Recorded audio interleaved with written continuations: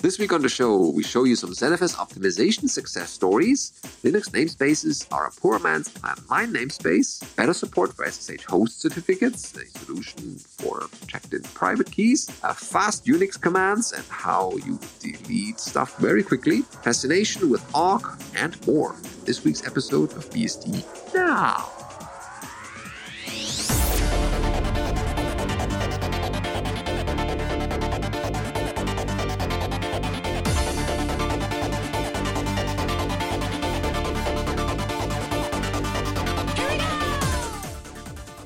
BSD Now, episode 503, Fast Unix Commands, recorded on the 29th of March 2023. This episode of BSD Now is brought to you by Tarsnap. Go to tarsnap.com/bsdnow to find online backup for truly paranoid people.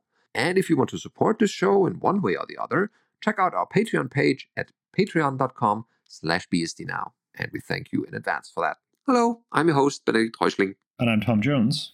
Welcome. We have another episode with fresh content from the BSD world and neighboring countries. The first one is ZFS optimization success stories, another article by Clara Systems. And who doesn't want to read success stories, right? The news are so filled with negative stuff. We might as well hear some good news. And this is... I don't know, ZFS failure stories are pretty funny too. Yeah. Considering I poured coffee on my pool, it died, I couldn't recover. ZFS. Yeah, it's not a happy ending all the time, but... Success. Let's focus on good things. Success stories. Positive. Okay, as much as we think of resources like CPU and RAM as the main performance components of a system, it is usually storage that is the bottleneck for most workloads. The team at Clara regularly undertakes performance audits and bug investigations related to storage. Today, we'll look back at a few examples of interesting performance issues we've investigated and resolved. Excellent. The system that spent a lot of time doing nothing, repeatedly. Okay, backups are critically important, but they tend to generate a lot of data, and sometimes that data doesn't change all that much. When backing up a system that is not capable of tracking which data has changed, ZFS has a very powerful feature, the NOP write. ZFS stores a checksum, a hash, of the data as part of its metadata for each block on disk, which it uses to ensure the data is correct each time it's read back. When a block is to be overwritten in place, the NOP write feature uses this hash to determine whether the new data is actually different from the old data. If the data hasn't changed, the write operation for that block returns success without actually overwriting the old copy of that block, because it's not needed. And here, overwriting a VM image with a newer copy is one use case which can make excellent use of the NOP write feature. Without NOP write, overwriting a 1 terabyte VM image would require, 1 terabyte of files. But with NOP write, the same operation will likely only actually write out a small fraction of the total data, since most of it presumably has not changed between versions. Okay, but in today's war story, the customer was seeing an odd issue. The number of writes to disk was remaining low as expected, but reads and CPU usage were quite high. Performance profiling revealed that the biggest consumer of CPU time was the checksum algorithm SHA-256.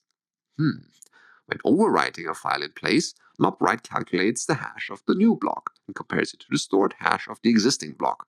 If the old hash matches the new one, then the write can be skipped. This customer was using SHA-256 hashes with a CPU, which did not support any SHA-NI acceleration, so Clara recommended switching to the SHA-512 checksum.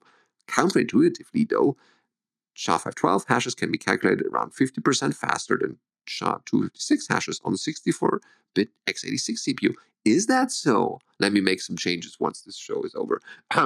The change in hash algorithm provided a significant performance boost, but did not explain the amount of overhead or the reads from disk. Further analysis revealed the problem. The overwrites were misaligned. The incoming random access writes were 64 kilobyte blocks, but on disk the data was stored in 125 kilobyte blocks, the default value of the record size property. This requires ZFS to perform a read, modify, write cycle on each record. When the first 64 kilobytes were written, ZFS would first need to read the old 125 kilobyte record and its checksum. Next, it would recalculate the checksum and compare the freshly calculated checksum to the one read from disk to verify correctness of the data. Then it would construct a new 125K block consisting of the new 64 kilobyte of data and the unmodified 64 kilobyte it read from the existing block on disk. Quite, redundant.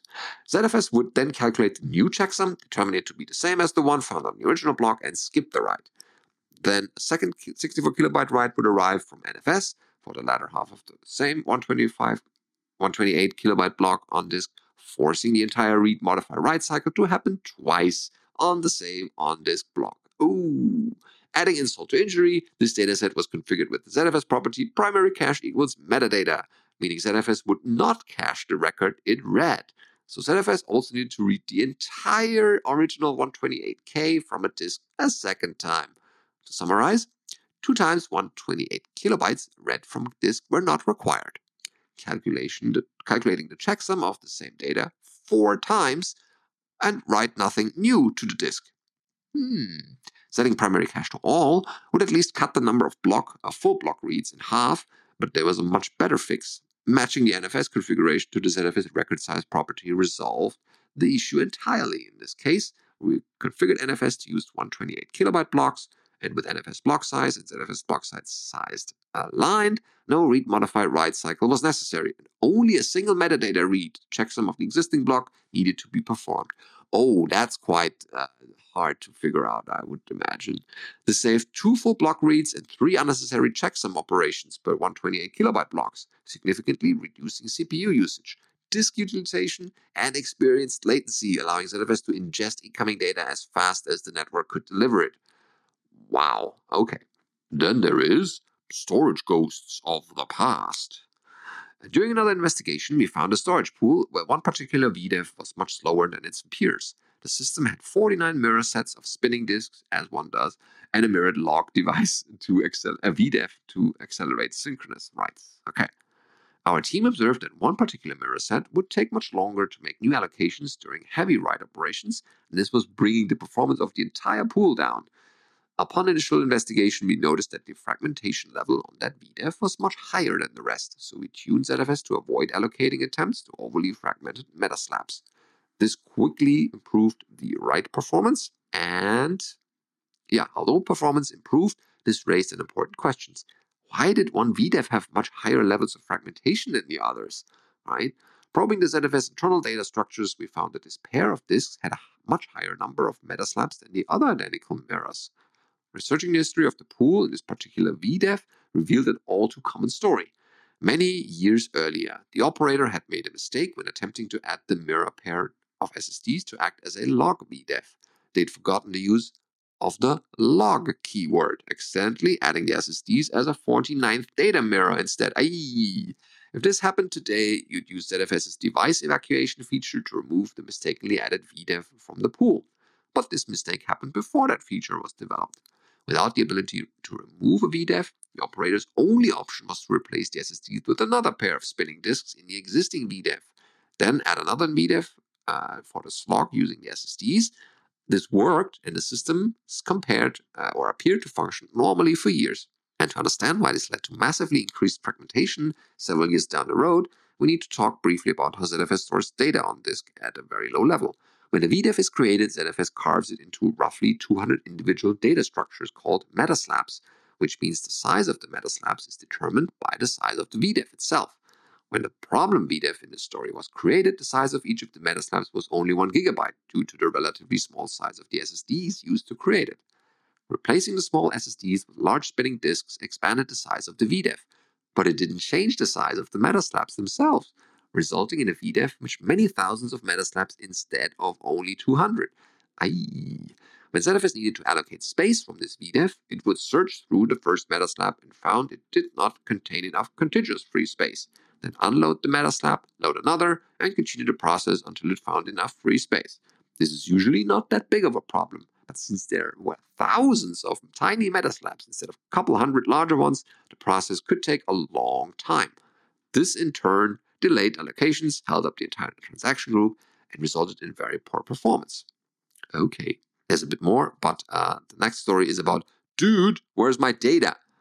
With a picture of TNG's data, nice one. One of the things that makes ZFS such a scalable file system is the fact that everything is dynamically allocated. Metadata structures that most file systems pre-allocate statically, such as inodes, are replaced in ZFS with dynamically allocated structures that allow the file system to grow and scale to unimaginable sizes. However, this dynamic allocation does have a cost.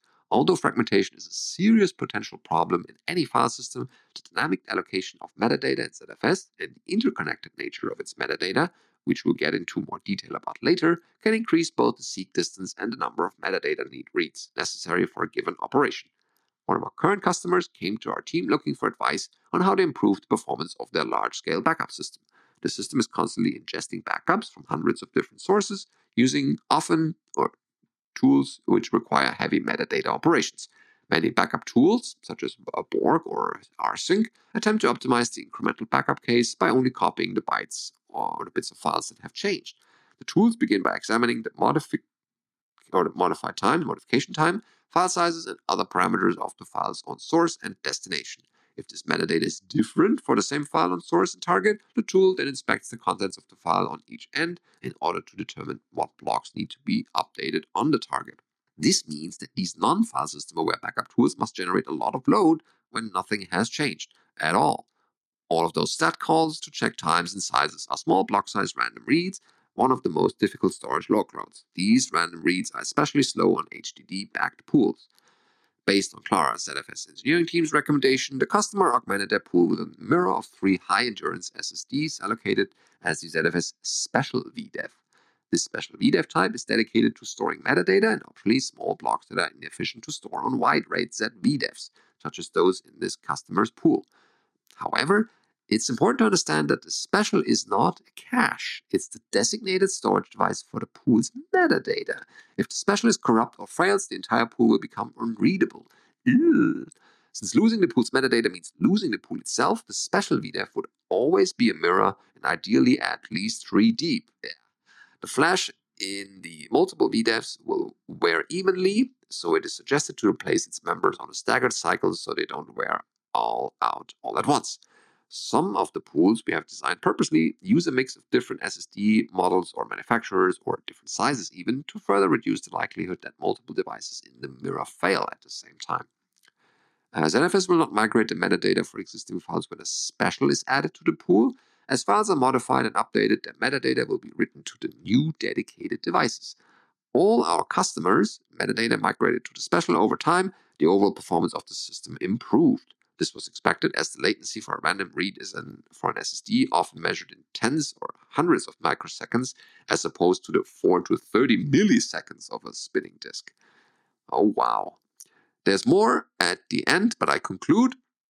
Our team is committed to and has consistently helped customers across many industries investigate and improve the performance of their storage and resolve pathologies that were impacted by their end users. If your storage isn't as fast as you feel it should be, reach out to the Clara team for a storage performance audit. We'll get to the bottom of the issue and get the results of your system is capable of. Wow, that is certainly deep into the innards, but if you know ZFS that detailed, then you have a way to find these bottlenecks. Cool. Okay, next up we have a blog post from yatam.net, and they write, Linux namespaces are just a poor man's Plan 9 namespaces. Plan 9 is the failed, there's a footnote, Plan 9 was a commercial failure, not a design failure, successor to Unix. It was developed by the same group, Bell Labs, with all of the experience they had gathered in the 20 years since Unix was first written. Many features that are common today in many Unix systems and some non-Unix systems originally came from Plan 9. For example, the proc file system was implemented in Unix 8th edition, which was a predecessor to Plan 9. Another example, which I will talk about in this post, is the use of process namespaces. Plan 9 had 2 major ideas that everything else was built on. The first was the idea that everything is a file. You might think that in Unix everything was already a file, but this is only partially true. In Plan 9, they took this idea to the extreme. Everything, including the input and output system, process management, and network connections, are all accessed through the file system instead of usual syscalls. The second major design is, you guessed it, per process namespaces. These 2 major ideas are key to what makes Plan 9 namespaces so great. Instead of having a different namespace API for each resource like we have in Linux, we had a unified concept of file system namespaces. It already means that the namespace API is a lot simpler than its Linux counterpart, but it also means that we have a namespace for almost anything. A popular example is the drawTerm terminal, which connects to a remote machine and binds the client, display, and input devices into the process namespace. That makes for an elegant remote desktop solution that doesn't require a custom protocol. The drawTerm program also shows another awesome property of Plan 9, which is a side effect of the two major ideas. Plan 9 was made after the concept of computer networks were more common, so it supports networking natively. Plan 9 has its own file system protocol called 9p, which is used to create the file system view of the process. You don't care if each resource is local or not, you access it the same way through the file system. A nice example of that is that if you want to create a proxy in Plan 9, you just need to mount remote/net directory of the proxy server into the local net directory for the desired process. I'm not aware of a Docker counterpart in Plan 9, but I think it's obvious how one would implement such a thing easily. Some APIs are missing, like C groups, and the operating system is sadly stuck in the 90s, but I think Plan 9 can be a great inspiration and simplification. Sadly, we can't just bring Plan 9 namespaces into Linux or any other Unix-like OS. Only a system designed from the start properly with such coherence can achieve something so simple, yet powerful, and integrate with the whole system. Cool. Plan 9's cool. Yeah. We always get interesting things from it. How many plans do you have? 9. And probably more.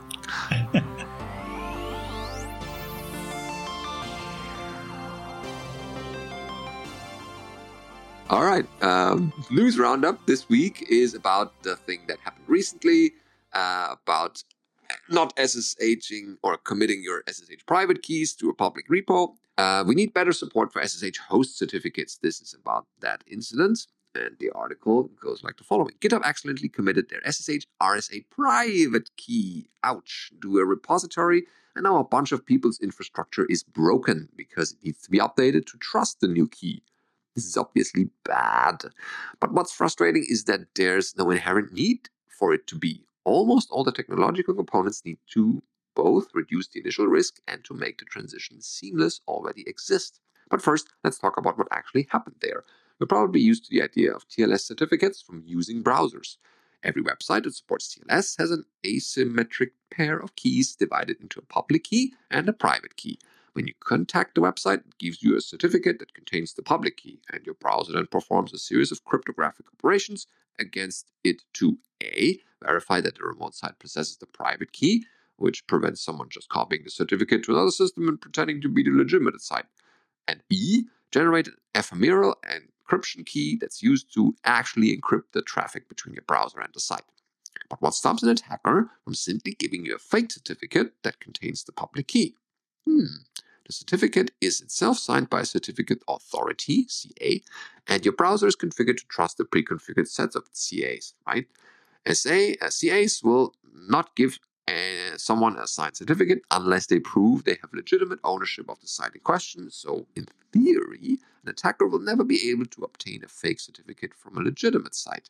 This infrastructure is used for pretty much every protocol that can use TLS, including things like SMTP and IMAP.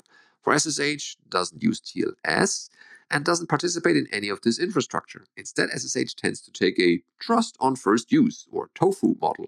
The first time you SSH to a server, you receive a prompt asking you whether you want to trust its public key. Then you probably hit the yes button and get on with your life. This works fine up until the point where the key changes and SSH suddenly starts complaining that there's a mismatch and something awful could be happening, like someone intercepting your traffic and directing it to their own server with their own keys. Users are then supposed to verify whether this change is legitimate, and if so, remove the old keys and add the new ones.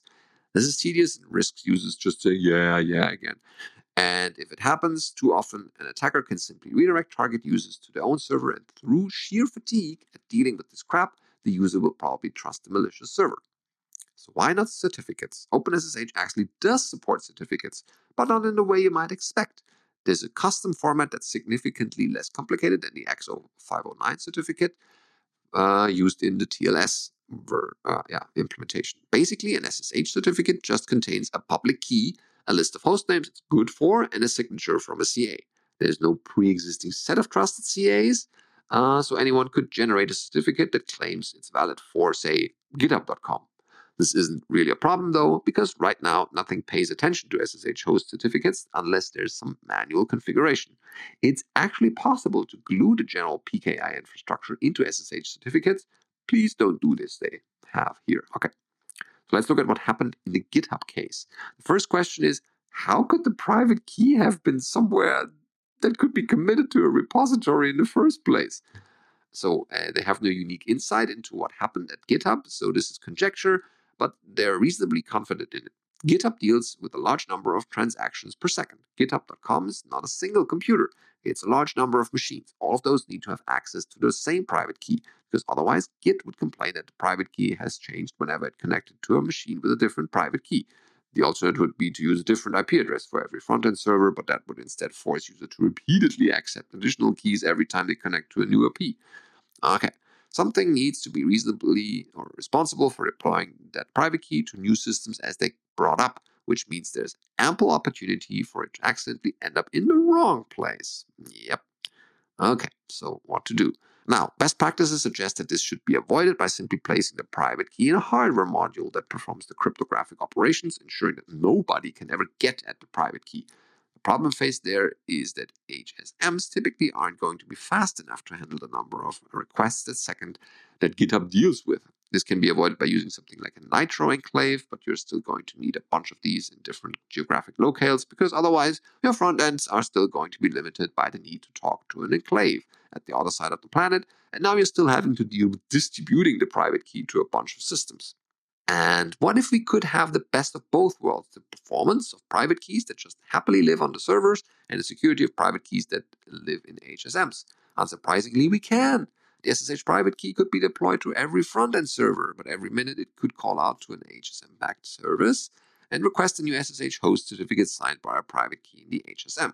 If clients are configured to trust the key that's signing the certificates, then it doesn't matter what the private key on the server is. The client will see that there's a valid certificate and will trust the key even if it changes. Restricting the validity of the certificate to a small window of time means that if a key compromised, an attacker can't do much with it.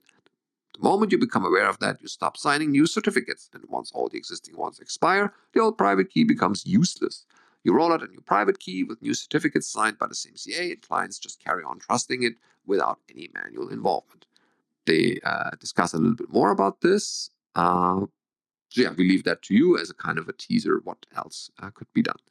You probably need to be a bit of a crypto person to kind of see what this is going to entail, but it's definitely well worth reading. Okay, next up we have a blog post from Alex Savu. I'm sorry, I don't know how I've done on that. And they have fast Unix commands, the world's fastest RM command, and one of the fastest CP commands. Fast Unix commands, FUC, don't pronounce that, is a project that aims to create the world's fastest Unix commands. Currently, this means RM and CP replacements named RMZ and CPZ. The Z stands for zippy. When better performance cannot be achieved, the next highest priority is efficiency. In practice, RMZ appears to be the fastest file deleter available, while CPZ wins in most cases, only losing in flat file directories. Myth busting. Many Stack Overflow answers will tell you to use this or that faster alternative to RM or CP. Let's look at the data. Rsync. Rsync for copying is always slower than CP, as far as I can tell. This should not come as a surprise, as it performs data integrity checks. Interestingly enough, Rsync deletes very large directories faster than RM, but is slower in all other cases. Find and RM are approximately equivalent in terms of performance. Shockingly, tar, collecting a directory into a tarball and extracting it into a new directory to copy is often faster than CP. Technical overview. Both tools are built using the same scheduling algorithm, following similar principles to FTZZ's scheduler. I do not know what that is. The key insight is that file operations in separate directories don't, for the most part, interfere with each other, enabling parallel execution. Intuition here is that directories are a shared resource for their direct children and must therefore serialize concurrent directory modify operations, causing contention. In brief, file creation or deletion cannot occur at the same time within one directory. Thus, the goal is to schedule one task per directory and execute each task in parallel. Doing this for copies is relatively easy. Iterate over every directory, spawn a new task when a directory is encountered, and copy files in place. File removal is far more interesting because you cannot remove a directory until all of its children, including subdirectories, have been fully removed. As a consequence, file removal tasks must wait until their children have completed before finally removing the current directory. Unfortunately, this approach is slow. Memory and time must be spent keeping track of child tasks, and children must somehow notify their parents of completion. Flipping the problem on its head reveals a beautiful solution. What if children were in charge of deleting their parents? No, thank you. With a little bit of atomic reference counting, this solution is straightforward to implement and comes at almost no cost. While traversing directories, each spawned child directory task includes a parent smart pointer, implicitly creating a dynamic tree structure that models the directory hierarchy. These parent pointers are reference counted and trigger the directory deletion when fully freed. Additionally, each task decrements its reference count upon completion. That's it. Now, regardless of whether a parent directory finishes after all its children or vice versa, the last user of a directory will delete its directory chain. And they include an appendix, a directory contention benchmark, which you can read at your leisure. Yeah, this is cool. So they say like find and RM are about the same speed, but both use the FTS part of libc. So they're basically using the same code to do directory traversal. So I'm not surprised they are about the same. An interesting thing to do would be to write a FTS compatible part of libc which could handle concurrent operations like this. That would be really cool, because then you could retrofit loads of tools to be a lot faster with a different libc. Is this possible? I have no idea, but that would be cool. Yeah, cool. I like it. I think the fastest way to delete files is with the ZFS dataset. Yeah. I think you can just like roll back a snapshot, be done with it. It's the easiest way to get rid of user object.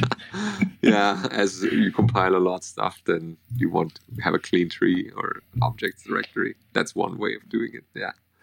TempFS, fastest deletion. Same all changes onto a TempFS. It's all gone. Gone. Then we have the fascination with awk, another article that deals with our favorite programming language, or some at least. Awk is a delightful mini language, almost unchanged for decades.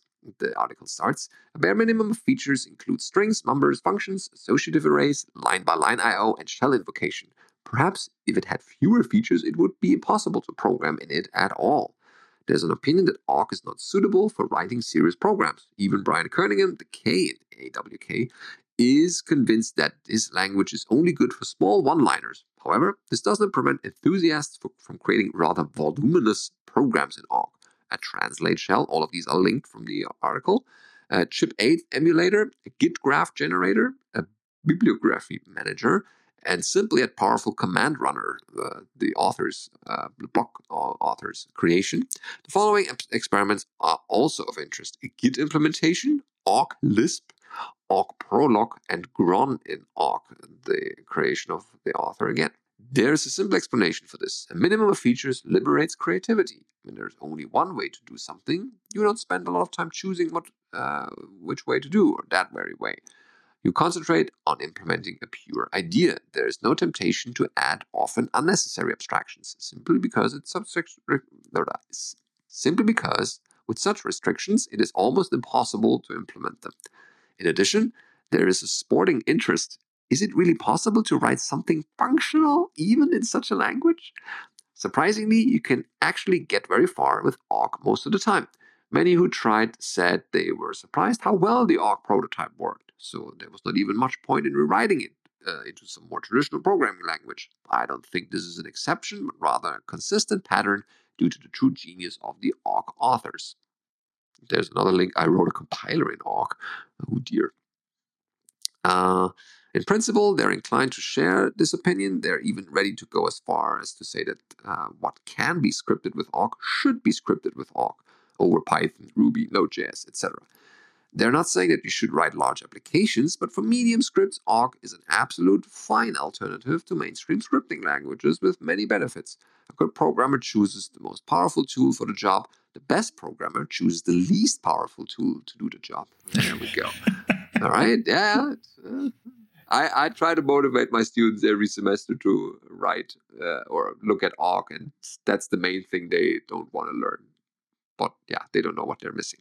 Personally, I found that awk is also a surprisingly good replacement for large than average shell scripts. They list a couple of why points. I just give the highlights. Portability, very clean C-like syntax, powerful associative arrays, powerful string functions. The language is very minimalistic and non-redundant, easy interoperability with the shell. While the Arc core is very small, the full power of the standard Unix utilities is at your disposal. And the language is very stable. There is the canonical book on Arc, published back in 1988. A masterpiece, they say. You can be sure that you know the whole language. It is unlikely that anyone would dare to say the same even about the POSIX shell. Okay. Yeah, there's a section about why shell and Arc, but we leave that to you. Then you have a bit more from this article. So I guess we kind of gave you a little appetite to learn Arc once and for all and finally use it. Okay, next, when you're biting things off, you might want to take small bites. And with us, you can take beastie bits. Oh, yeah. And the first thing we have is a reply to a tweet. And the original tweet is OpenSense 23.1 released. And the reply was development environment updated and working. And then clicking through to the link, there's a Git repo with a Vagrant script, Bootstrap an OpenSense development environment in Vagrant. And it shows how to set up, with Vagrant and VirtualBox, how to set up an OpenSense development environment with this Vagrant files here. And use Vagrant up, and then connect to browser, and you have OpenSense, which is really cool. And it's from Patrick M. Housen. Oh, yeah. He's a EuroBSDCon regular, and keeping the BSD flag up in his part of the world. Greetings to Karlsruhe. Next thing is a work in progress feature at basic FreeBSD support on Kubelet or Kubelet. Yeah. What kind of PR is this? They say. Well, this is basically starting the first bricks to make Kubelet start on FreeBSD and talk with CRI runtime, in their case, containerd and runj, to run, for now, FreeBSD containers. Oh yeah, they list a couple of limitations, so don't get too excited yet. They don't find a way yet from Kubelet to run platform equals Linux containers, whereas talking directly to containerd permit to run any Linux container on FreeBSD. Okay, so it's one way. Only host network equals true containers are supported for now, as there is no CRI on FreeBSD with network namespacing for now, as they tested. And it didn't test yet pod scheduled from Kubernetes control plane, just static pods, but it should not be an issue. Okay. They have a logging startup from the Kubelet. And that's a bit of discussion going on about the PR itself, how to integrate that, and what kind of things are needed or missing. And seems like it's did it get merged? Let's scroll down. What does this say? Needs rebase. Well, PR needs rebase details. Let's say it's in a good way to getting integrated. I think it's not completely disregarded or ignored or fought against. So I think this happens sooner or later. Cool. All right, and then last up this week, we have fortunes.cat-v.org, and it is a collection of fortune files from different operating systems. Here you can find the fortune files from various operating systems. The Plan 9 fortunes include the contents of Bell Labs and Research Unix fortune files. There seems to be some overlap between FreeBSD and NetBSD fortune files. Contact me if you have more fortune files. To do, standardize the format, and finally pick a web interface. So if you fancy some fortune files, go and look here and you'll find some fortune files. Fortunes.catv.org. Oh yeah, interesting. The ones from FreeBSD are there, kernel newbies. And oh yeah, that's good. Well, interesting to see what other systems give you in the fortune space, or how fortunate. Yeah, I don't know. Some of these things are pretty offensive. Yeah, we had removed a couple of them because they were really offensive, not just for the people who find everything offensive these days, but no, like actual. Oh, there's a sub-column. Oh yeah. No, don't go there. No, but like, yeah. Anyway, yeah, have fun. Don't deploy these in public. Yeah, or you lose a lot of fortune, maybe. Our good fortune is that you have now reached the end of this episode, and of course you have to wait another week for a new one. But definitely check out the articles we covered, and maybe some of the tools might be interesting to you. Some of them are looking for help, support, and testing. So what better things to do than get that? Well, I guess you can think of a couple things, but, well, if you want to support the BSDs in one way or the other, it's a good start. Anything else from our side? Any announcements that we haven't covered? Oh, the EuroBSDCon call for papers is out, so check out EuroBSDCon's website. That runs until May. Yeah, come and see us at BSDCan. We're going to do a live show. That too, yes. It's not too far out. And yeah, I look forward to it. We have hopefully a little audience, and we will be able to give you a live show, which has never been done before. With all, and it has not been written yet, so who knows what it will contain. Yeah, it will be fresh out of the oven, and with all three of our hosts, that's the plan at least, and I think we're gonna make this happen. So another good reason to attend the conference in Ottawa in May. And of course, for those who can't attend it, there will be a recording. Well, because we don't know that, so just come. Yeah. Of course, nothing beats the live experience. It's going to depend on Air Canada if there's a recording. So there's a lot of risk. Yeah, here. Of course. If you want to see the live show, come and see the live show. Am I flying Air Canada? Yeah, I'm. Yeah. See, who knows what's going to happen? How hard could it be? They did good job in the past. So I was at BSDCan at least 10 times now. I've never flown with Air Canada, so I don't know what's going to happen. They're good. You arrive in one lose your bag. Yeah. I mean, the microphone can arrive in one piece 2 weeks late. Yeah, but we're not that unlucky. And we are at a conference where our microphones are not. I am this unlucky. I don't know about you. Everything will be fine, as usual, said the dog in the burning house. We leave you for now, and we'll be back next week with another one.